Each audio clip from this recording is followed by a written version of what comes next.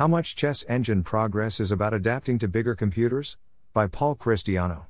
Welcome to the Nonlinear Library, where we use text-to-speech software to convert the best writing from the Rationalist and EA communities into audio.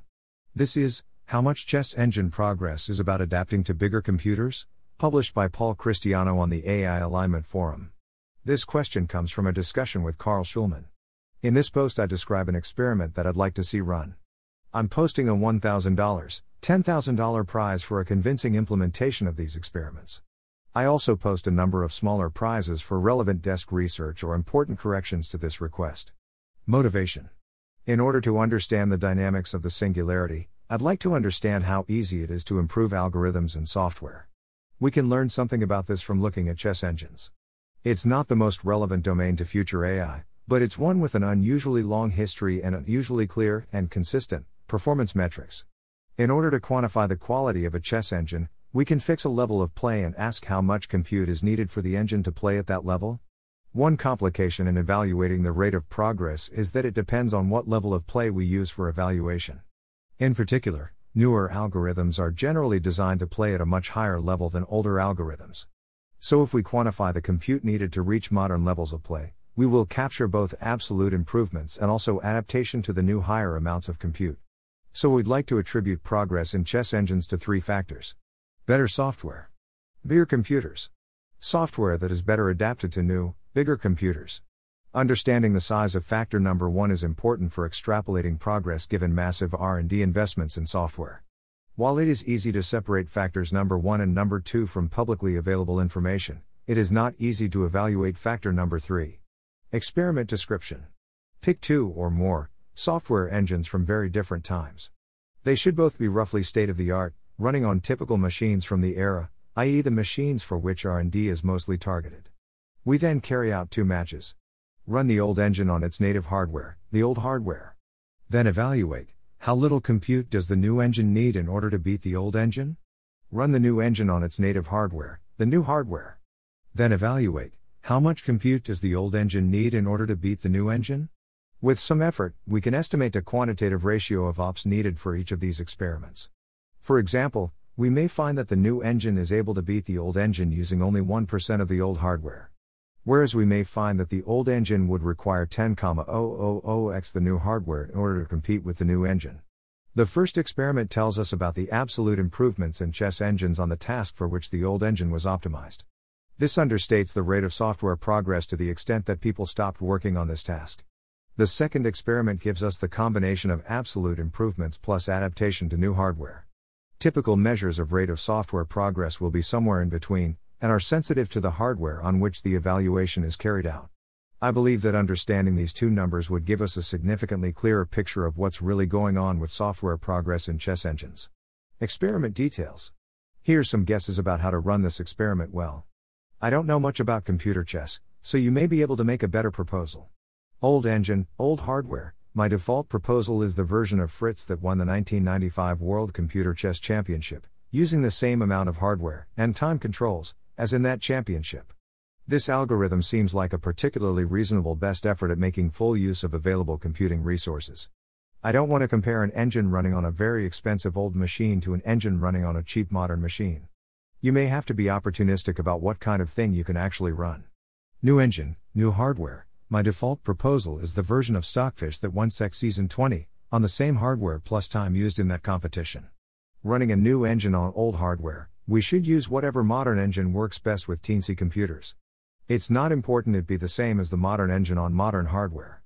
We'd prefer if there was a dedicated team continuing to work on this problem, but absent that we want to use the best thing that exists. Memory use.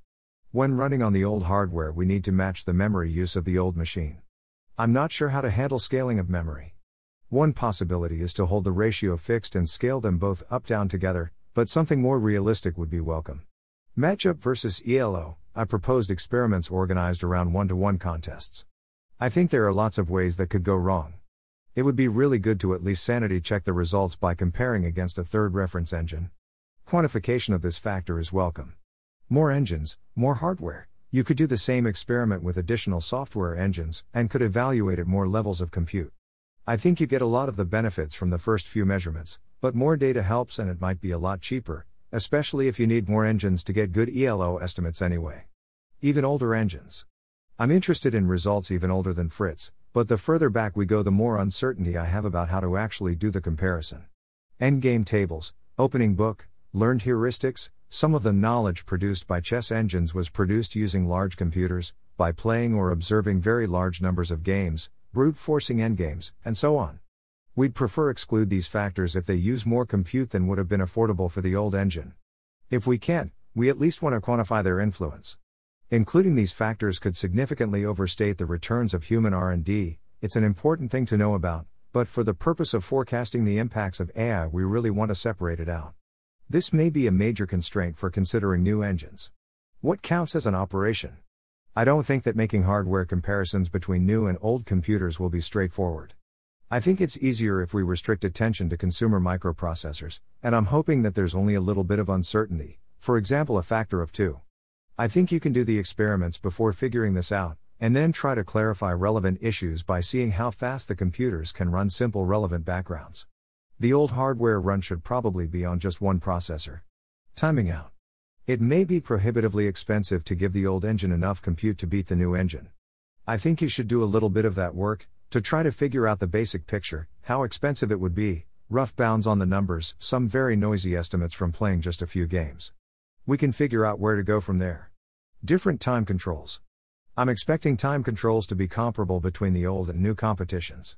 If old competitions ran on much longer time controls, I'd prefer scale them down to something comparable, to try to better match what would have been realistic to experiment with during R&D, profitable for non-competition purposes. And similarly if new competitions are longer. Ponder. Thinking during the opponent's turn could change the answer a tiny amount, up to a factor of 2, but it really doesn't seem worth dealing with, even if some of the engines are optimized to use it. Inefficiencies from running on new computers. You might have to mess things up a lot to run old engines on new computers, or to deal with weird amounts of memory or so on. Ideally it would be possible to abstract out some of the details of how long it actually takes to talk about what the computation or memory costs ought to be if implemented without overhead. We'll have to see how that goes. Price structure. I'm not spending long evaluating any of this and my decisions are going to be completely unaccountable. Dealing with me may be a waste of time. Your only recourse will be to make an angry comment on this post. I know that all makes it less appealing to participate. But please have it in mind before spending any time on this project, and consider yourself warned. I'm planning to give away at least $1,000 sometime in the next 3 months if anyone runs any plausible version of this experiment, or even points me to public information from which it's possible to back out a similar number. I'm fine if that means I have to give $1,000 to a random LW comment. I'd give away $10,000 if someone ran a clean version of the experiment, I found it convincing, and they were transparent about their methods. Before giving away the full prize, I'd likely have a waiting period where I offered a separate prize for people to post replications or caveats or so on. I'm generally hoping to wrap this up over the next couple of months, but we'll adjust based on responses. If multiple people do experiments, I'll make some arbitrary call about how to allocate prize money. Timing will matter a bit, but it's a secondary consideration to quality of experiment. Earlier submissions can get paid based if they helped pave the way for later submissions. If you are planning to spend time on this, I encourage you to make a comment. I'm very happy to provide thoughts on a proposed experiment, for example to tell you what size of prize I'd expect to give it or what concerns I'd have about a proposal.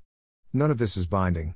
If receiving a prize would be weird or problematic for some reason, I'm still interested in the results and you can opt to receive a comparable quantity of gratitude instead of desk research prizes. I'd also pay out $100 and $1,000 at my discretion for any of the following. Plausible, or better yet convincing, estimates of the total investment in chess engine R&D over time. Good analysis of the relative importance of hardware software using public information, must at least improve over the analysis here. Or pointers to other similar experiments that have already been run. Any consideration that I feel should significantly change the experimental setup, for example quantifying the importance of endgame tables, or noting a critical difference between old and new chess engines, or suggesting a reason that Fritz is a bad engine to compare to. Any contributions that make it significantly easier to run this experiment, for example tracking down a usable implementation of an old chess engine. Thanks for listening. To help us out with the Nonlinear Library or to learn more, please visit nonlinear.org.